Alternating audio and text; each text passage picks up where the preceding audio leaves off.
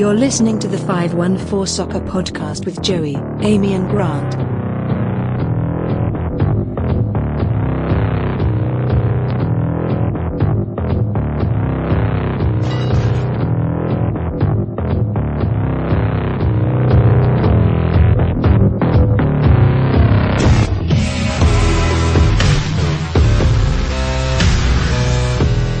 Everybody, you're listening to the first episode of the 514 Soccer Podcast. I'm Joey Alfieri, and joining me at least once a week on this podcast are a couple of former national team players. I could have been on the national team, but I decided not to go. Let's go around the table here. Let's bring in Amy Walsh. Amy, what's going on? Hi, Joey. Thanks for having me. Yeah, no problem. Well, I'm not really having you because it's our show, but hey, I mean, you invited yourself on, so I guess we're just kind of going to make this work week after week, at least for the rest of the CF Montreal season. Who knows? Maybe they go to MLS Cup final all the way on December the 12th, and we keep rolling for a while. And we also have the original number 9, of course, Grant Needham, who played for the Montreal Impact, and I think he played for Canada a time or two as well, just like Amy did. Grant, what's going on? Not much. What's going on, guys? Fun fact about Amy Walsh. Yeah. I did some research about her She legendary career. Yeah. Yes. Amy Walsh appears on a list, if you look her up, from famous Amy Walshes. She's number 2 on the list. Really? She's number 2. Then I looked up famous Grant Needham's, number 1. Yeah. And then I looked up famous Joey Alfieri's. There's not even a list. No, there is. There's not a list. There's not a list. There's no list of that. Amy Walsh is number 2 on the Amy Walsh list. Fantastic. Well, I'd like to believe I'm in the top 5 because the number 1, Joey Alfieri, fun fact, before we break down some soccer, he was a linebacker at Stanford University and has bounced around different practice rosters in the NFL. And for whatever reason, blocked me on Twitter. I'm not Stanford. The only school that counts is Nebraska. That's right. Amy Walsh, very proud Nebraska alum, I believe. Shout out Concordia University. Grant, you're at Concordia University. Concordia University. There you go. So it's 2-1. I think our education might have been a little bit more affordable than Amy's, but of course, Amy, you got a free ride, didn't you?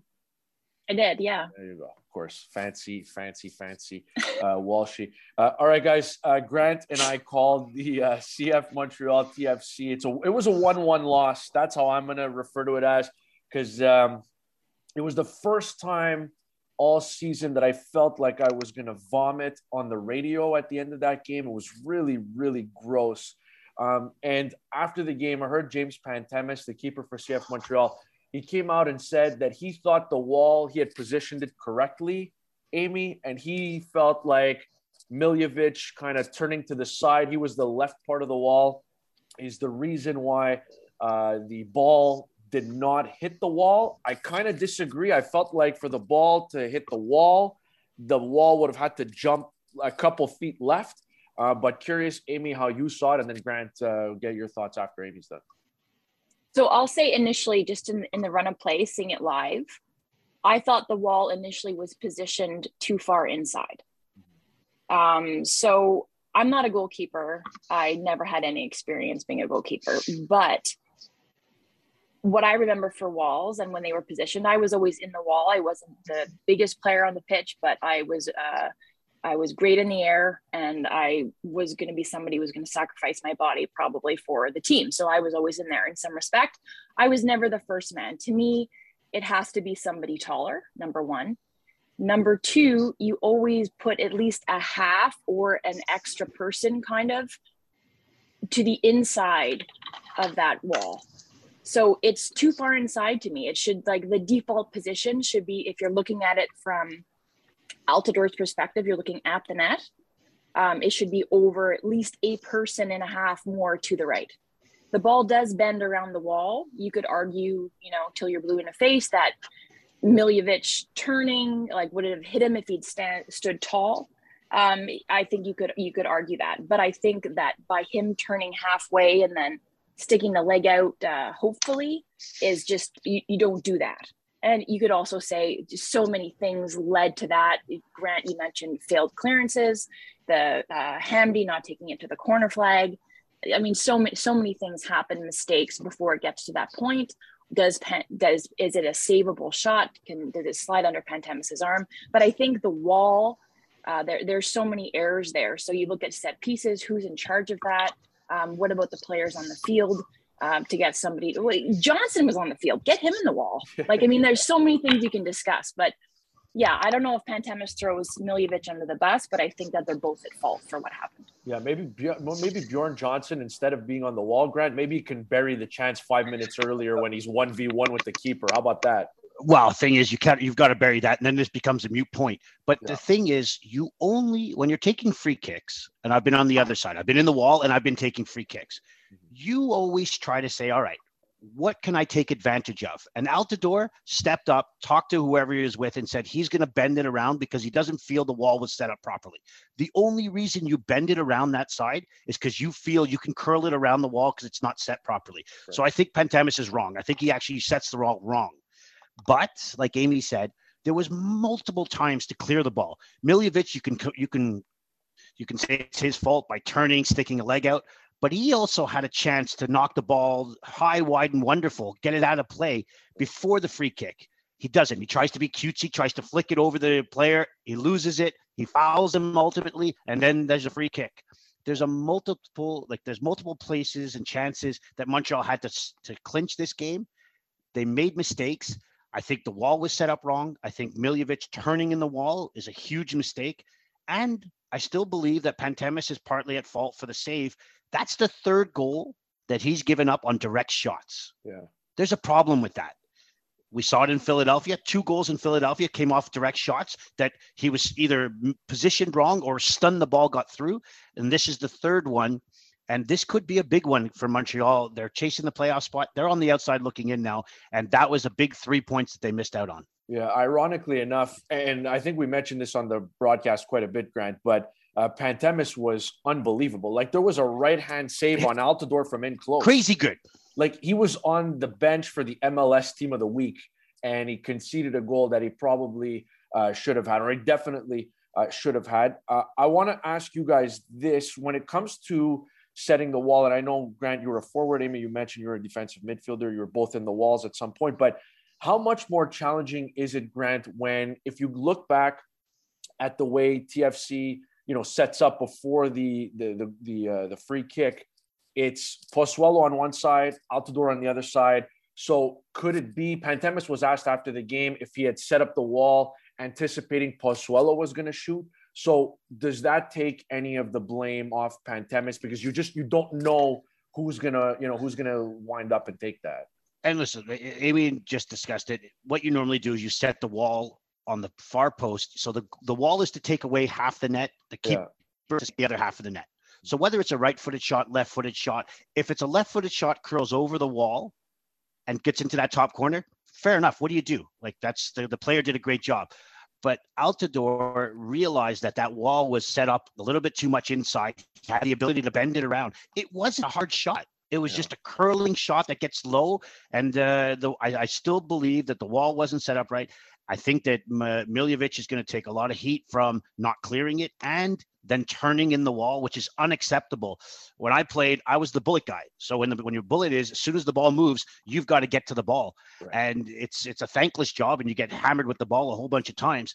But the guys in the wall, their job is to stand strong and just whatever it is, if it's a slide, you stand there because you hope that the wall is set up properly. You don't move, you don't turn your back, you don't do any of those things. You have to take that away. And if the keeper doesn't trust the guys in the wall, then you're in big trouble because that net is way too big and the quality of players shooting at you is too good. So whether it was a left-footed Pozuelo or the right-footed Altidore, I think that the keeper's got to set the wall, trust it, and just take the other half of the net. He obviously didn't trust the wall because he came across and tried to make that save. He wasn't positioned on the other side. He came across and tried to make that save. It scoots underneath him. So I'm not 100% sure if there's something they're going to have to look at. But again, I go back to 3 direct free kicks have beaten Pantemis in the last couple of games. Yeah, I would agree with everything Grant just said. Also, mental lapses. So this team, whenever a free kick is awarded, whether you agree with the call or not, you have to still be engaged and in the game. And that is who's leading on the field. Like we saw Camacho play an outstanding game 2 games ago.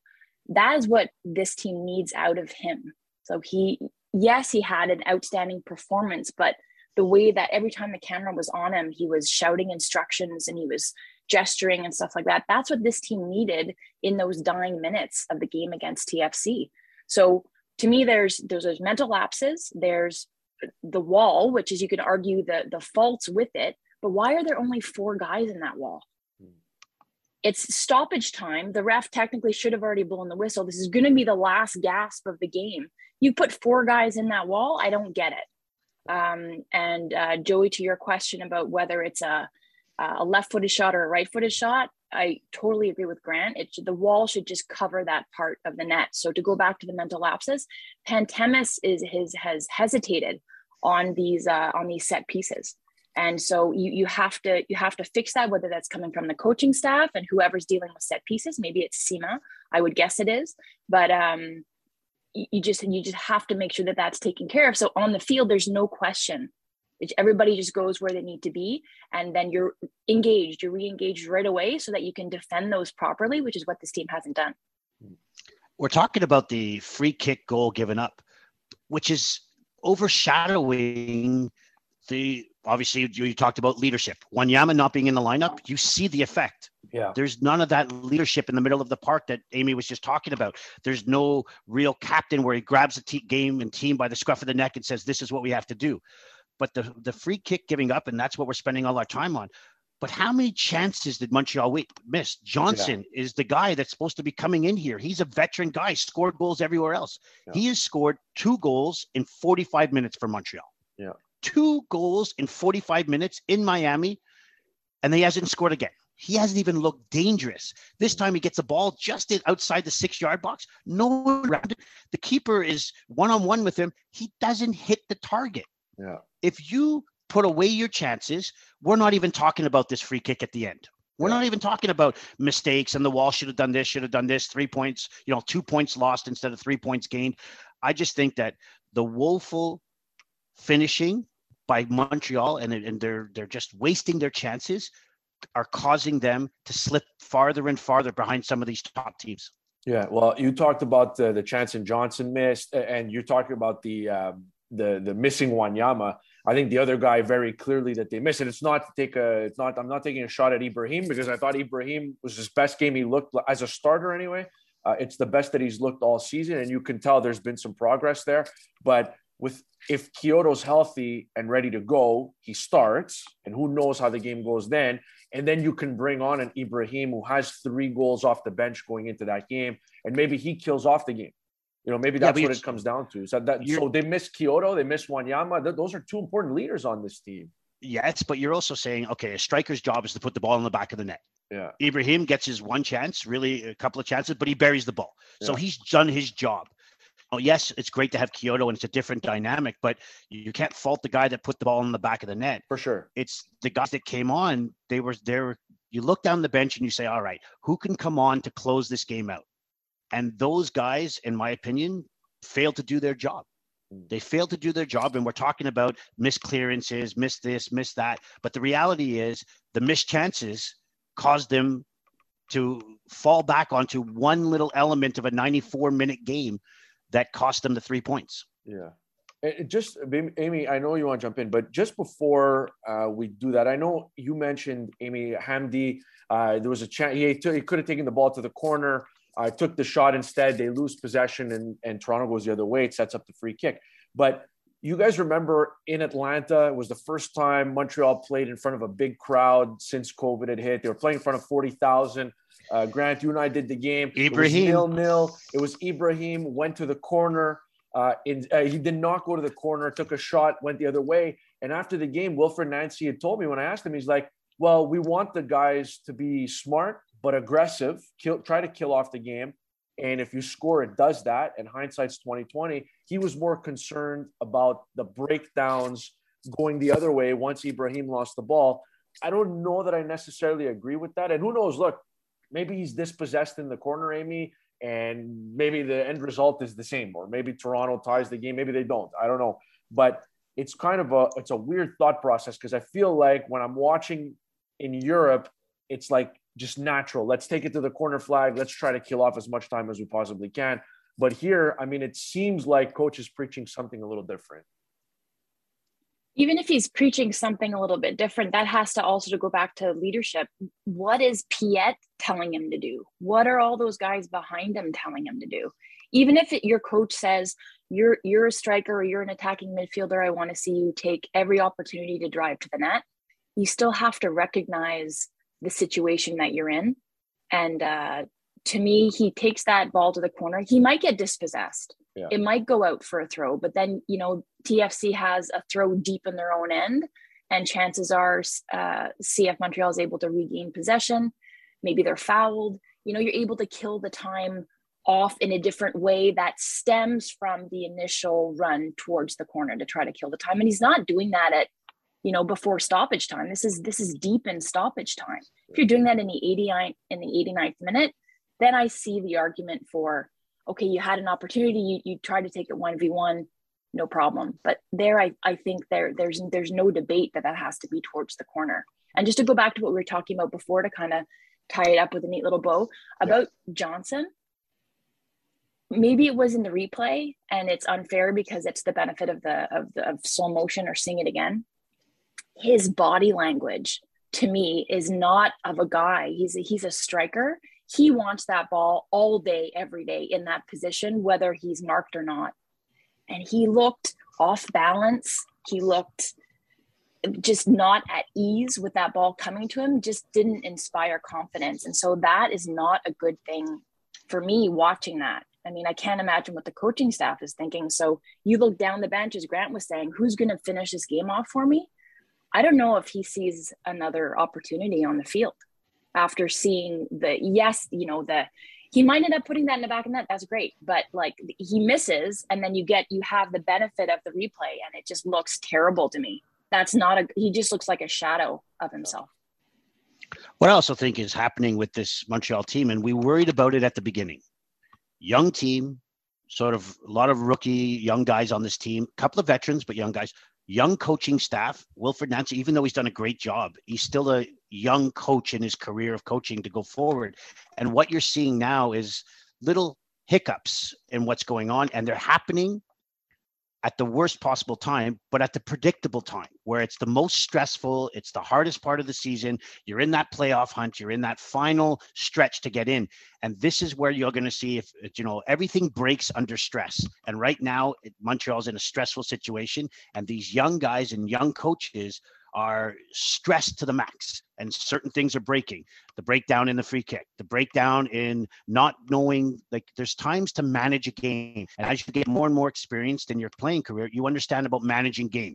First 15 minutes, you sort of earn the right to play the game. The final 5 minutes, you're up 1-0. You kill as much time as possible. And to your point, Amy, when you are in the corner, so you lose it. That gives your team behind you an opportunity to set up properly. You get everyone set in your defensive stance. You can set up your block. You understand where you're going to do it. If you lose it in the flow play, like Montreal's done in the past, you've got 2 or 3 guys out of position. The other team picks it up. They can make decisions going forward. You're already broken down.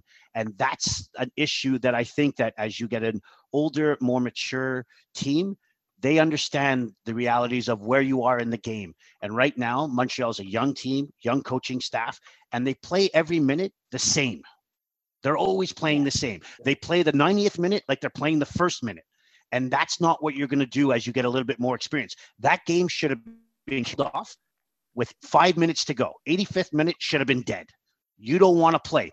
Guys go down, ball gets slowed down. Everything you do is in slow motion. If the referee tells you to pick it up, not a problem, sir. And you just go along your way, you pick it up. You go from 0 to 1 mile an hour. These guys are still going as if the game is on the line. You've got to slow it down. And that's being a little bit more of a professional. Is everybody good with the TFC? Anybody want to get anything else? Well, I'm not good with the TFC. No, but are you good? Are you good with the venting that you did on TFC? Are you ready to move on to something else? I'm pretty sure we're going to come back to it, but yes. Amy, you good with what you said? You're good with that? Yeah, ready to move on. Okay. So Forge FC, Montreal's playing in Hamilton, Canadian Championship semifinal. And we've seen this before. I mean, we've seen Montreal go to the final of the CONCACAF Champions League back in 2015, I believe it was. And you've got 3 regular season games left. You haven't locked up a playoff spot yet. You're not even in a playoff spot as of right now. And you're this close to winning a cup. And anybody who's anybody, especially the Canadian guys, will tell you that they want to win the Canadian Championship. So, Amy, how do you balance the two? I'm going, honestly, like I want to win on Wednesday, no doubt about it. But I still think I'm going to go with an A- lineup just because I've got to get into the playoffs. Like, I've got to beat Houston, got to do, I mean, I don't even know. I'm not sure how many of the 9 points you need down the stretch. I feel like you maybe need all 9 to secure something for yourself. But I really want to win this Canadian Championship because I want to be in the CONCACAF Champions League. So how do you balance both? Like, where would your priority be, Amy? Yeah, I think it has to be regular season. And everybody keeps talking about, well, I say everybody, people I follow on Twitter keep talking about the 47 as the magic number to get into the playoffs. But I think it might be more than that. I mean, given how tight it is, from 3 to 8 right now, and Montreal sitting in 8th position. Yeah, your focus has to be on making the playoffs. So I agree with you, Joey. I think that you go into this game tomorrow night against Forge FC with, your lineup that you feel confident in, but a lineup that is going to do 2 things for you. Hopefully, give you the win, get you into the final. It's the semifinals, yes. Semifinals, yeah. Get you into the final, but also maybe give you an opportunity to get some guys some valuable minutes so that maybe they get rotated in to your 3 final regular season games. Yeah, Grant, it's the 3 games left are Red Bulls on Saturday at Red Bull Arena, which is never kind to Montreal, it seems. Then they have 2 home games. They have Houston Dynamo, who have been eliminated from playoff contention at Stade Saputo on November the 3rd. It's a Wednesday. And then the season finale, which is, I mean, just one of the great days in North American sports, in my opinion. Like MLS, the final day, everybody plays at the same time. It's going to be chaos. And they play Orlando at Stade Saputo on November the 7th. Again, I think you need 9 out of 9. I think at the very least you need 7. Amy, you were talking about it. They've got 43 right now, which ties them with Red Bull and Atlanta for 6th and 7th, but they're on the outside looking in. The New York City's got 44. Orlando has 47. So, I mean, granted, it's going to be pretty chaotic. So 47 is not enough. You don't think 47 is enough? 47 is not enough. Yeah. 47 is not enough. And, like you talked about the game tomorrow night, Forge FC against Montreal. I've never been a fan of fighting a war on 2 fronts. You're never successful if you sort of, I'm going to put half my eggs in this basket, half my eggs in this basket. It just doesn't work out that way. What you do is, like Amy said, you put a sort of you say an A- lineup. I don't even know if they have an A- lineup to put out with all the injuries and the team that's going on, right? So I just think you put out a young team, you give them minutes, you hope for the best. But the reality is Saturday's game is the most important of these games. Like if this was a final, then you're looking for a cup. I might be a little bit different.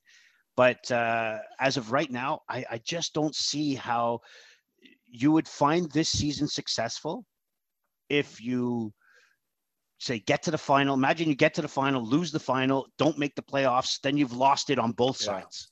So I just think that right now the MLS is the most important. It's the one that you've worked the longest. It's the one that you've worked the hardest on. I think that you've got to save some guys for that. You've got to make sure that you don't play, obviously you don't put out a lineup that you think is going to lose, but there's a lot of guys that have got to prove themselves. Those are the guys that be playing in the Wednesday game. And then you've got to put all hands on deck for these next 3 games. I don't think 47 points gets you in. Not in this situation because there's so many teams. And after tonight, you're going to see it's the nice thing about it is the matchups that are happening tonight. One of those 2, like the 4 teams that are playing, they're all playing each other. So there's going to be a little bit more of a changing of the guard, and you'll see exactly where you play out in the next 24 hours. But I just think that if you're Montreal, this Wednesday is a secondary club. Then Saturday, you put your primary lineup out there, and you've got to get maximum points. You've got to at least pick up 7 points. But I even think that 9 gets you in. 7, I still think you're on the outside looking in. Yeah, and just to look back, and by the way, I was talking to my buddy Louis B, who covers Forge out in Hamilton. Like this, they're already billing this. This is the biggest game in club history, and this is a team that's won the first 2 CPL finals. Like apparently, it was pouring sideways in Hamilton on Monday, and these guys had a 90-minute training session outdoors. Like they're taking this, like this is their big time. So I don't think they're going to be an easy out. So looking at the lineup that Montreal had in the quarterfinal against Halifax, guys, they had Breza in goal, which I anticipate is going to happen again. They had Basson, Camacho, and Waterman on the back line. They had Grant Needham's favorite midfielder, Emmanuel Maciel, playing next to Sam Piet. The wingbacks were Kiza and Bahia, and they played with the 3 attacking players were Miljevic, who scored, Sanusi, and Hamdi. And it was 1-1 very deep in that game when Balou Tabla came off the bench and scored 2 goals, one right before added time and one in added time. So a 3-1 scoreline against Halifax is deceiving a little bit because it wasn't an authoritative win, not by any stretch. But I think that's kind of the same lineup that they should go with. I don't know if you want to give Camacho a breather or not. I don't think Kyoto or Wanyama, I don't even know if they're healthy enough to play, and I wouldn't put them in there anyway. But that's kind of the lineup. Like when I say A-, B+ lineup, like that's what I'm talking about. But you might have to replace a Sanusi if you need him on the weekend. Like, I don't know, Grant, you've seen Sanusi all year, and he doesn't look like a guy who can give you starting minutes week in and week out yet. So I'm not going to start him Saturday night, start him Wednesday. And then if Kyoto's not available to start on Saturday in New York, I'm not going to put Sanusi to start 3 times in a row. So it might be Bjorn Johnson come on down again. Yeah, but the thing is, though, you can't compare the two from the beginning of the season to where Ibrahim is now. Beginning of the season, he came in with a reputation, he can score goals. It wasn't happening to him early in his career, early in this season. Now he's sitting on 4 goals, playing with confidence. He looks like a different player. He looks like a player that is hungry to get to the ball, hungry to turn on players, hungry to shoot the ball and get into those dangerous areas. That wasn't what you got. But I do agree he's still young. Yeah. And everyone says, oh, he's young. He can play 3 games in a row. Yes, physically. But mentally, is he prepared to play 3 games in a row?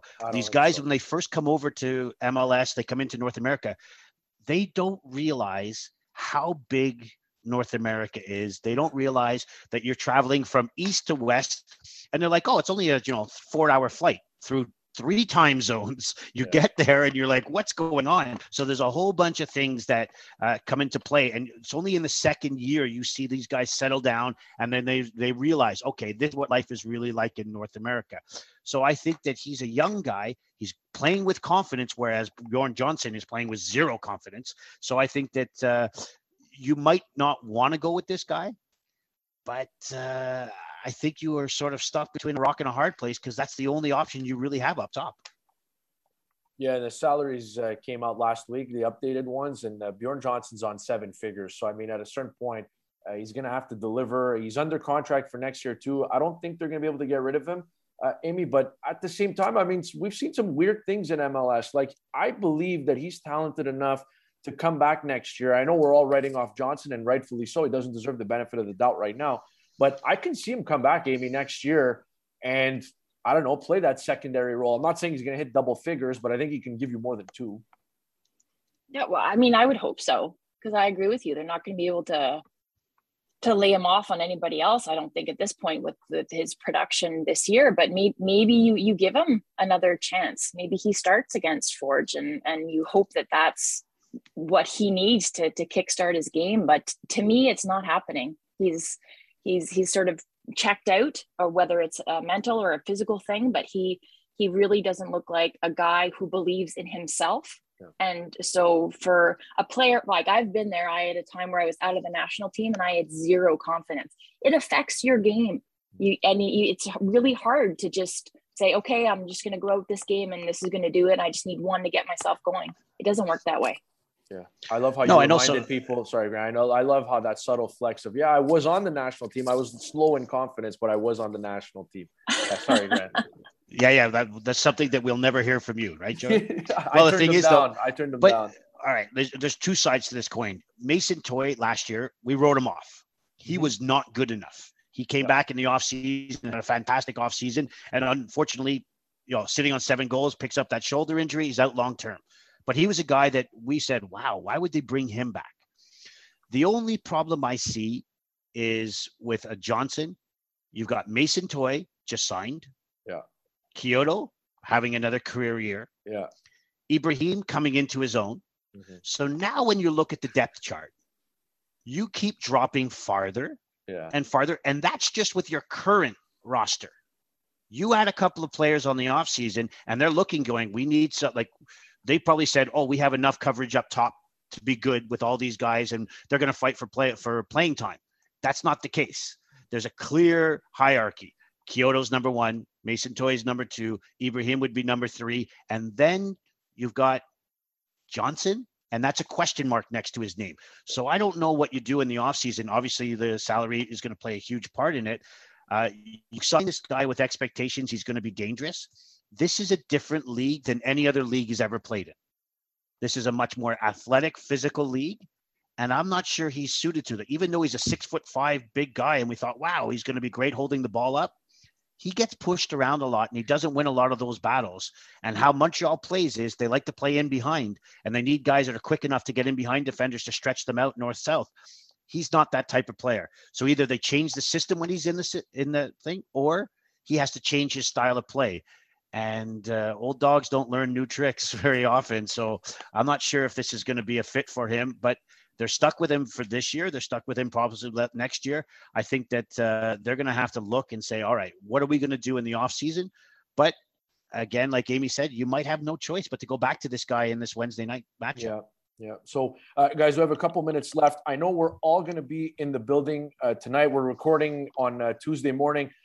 Canada, the women are in town. They had a big win over New Zealand in Ottawa, 5-1. Now they're coming to Montreal. I'm not going to ask you to break down New Zealand, Canada, Amy. It's a friendly, and I think you're there more to promote the women's game tonight, which is really, really cool. And I think those women all deserve it. And so do you, by the way, Amy, because I know we kid you, but you did pave the way for a lot of these women that did win gold in Tokyo. But what does this tour, Ottawa, Montreal, mean to the women's program, Amy? And second, I want your best Christine Sinclair story that I've never heard before we wrap up. Boy, putting me on the spot. Yes. I'm going to have to think about that one. I'll answer your first question first. So the tour, it's their first games in Canada since 2019. So I think that's big for the program. There needs to be more home games on the regular, not just after they've won gold. But the fact that they're on the East Coast, that they're in Montreal, I think that's terrific. It's great for the homegrown players, and whether or not Vanessa Gilles belongs to Quebec or Ontario will be debated. But there's Gabrielle Carl who's in there as well, and Evelyn Biens, and another Quebecer got the call in. I'm blanking on her name, but there's 4 Quebecers on the roster. So that's great for Quebec soccer. There's a new PEF program that Quebec Soccer has going now, that providing opportunities to these U18 players, whether that's to go the NCAA route, which I went, or to go play pro somewhere. Maybe not exactly like Jordan Huitema, who signed with PSG right out of high school, but with opportunities abound in Europe, but also in NWSL. I think it's great to show the young girls around here, and they did in Ottawa on the weekend, and hopefully tonight the weather cooperates and they're able to put on a great show. Christine Sinclair's story, I don't know. I can't think of something else. Next week you're going to have to give us a Christine Sinclair story. I'm sure you guys. There's no way Amy doesn't have a great Christine Sinclair story. Of course I do, but putting me on the spot right now. There's no way. That's fine. We'll get it next week. It's all good. Grant, we have a minute left before this recording ends. Just final thoughts on Canada and New Zealand tonight. I think it's a huge opportunity. I'm going to be going with Pierrefonds Soccer Association. Just our team alone, we bought 50 tickets. Nice. Tickets. I'm supposed to get 2 for free, but Needham has From to me. figure out. From me. To figure out. I bought tickets and I'm giving you the free ones. No, I just think it's a huge opportunity. The girls are super excited. Not just the girls. I know that there's a whole bunch of associations bringing, and there's boys going, girls going. This is about soccer in Canada, and this is about looking at champions. Not just a team that is put together that's, did pretty good. This is champions. Best in the world is what you get to see today. And this is something that everyone looks up to. These are, sports heroes. And I'm super excited to go just to see the look on the faces of the players that I'm with and all the people around to see what champions look like. And I think it's something that we shouldn't take for granted. And I think it's going to be a special evening. I'm with you, but you do work with the champion every CF Montreal game. I'm talking about myself, of course, on TSN 690. That's where you could catch me, Grant Needham, and Amy Walsh on CF Montreal Soccer Broadcast. Guys, it was fun, and let's try this again next week. And Amy, you have a week notice. I want a great Sinclair story. If you get her in trouble, that's fine. I don't mind. I'm on it. Thanks, guys. Have a good one. Thanks. This has been the 514 Soccer Podcast. You can find us on Apple Podcasts or wherever you get your podcasts. We'll record once a week. We'll try to do it on Tuesdays, but Needham and Walshy, their schedules are all over the place. They're very busy, former national team players. So we'll try to keep this going and have a great one. Enjoy the Forge game, enjoy the Canada game, and hopefully CF Montreal can pick up 3 big points over the weekend.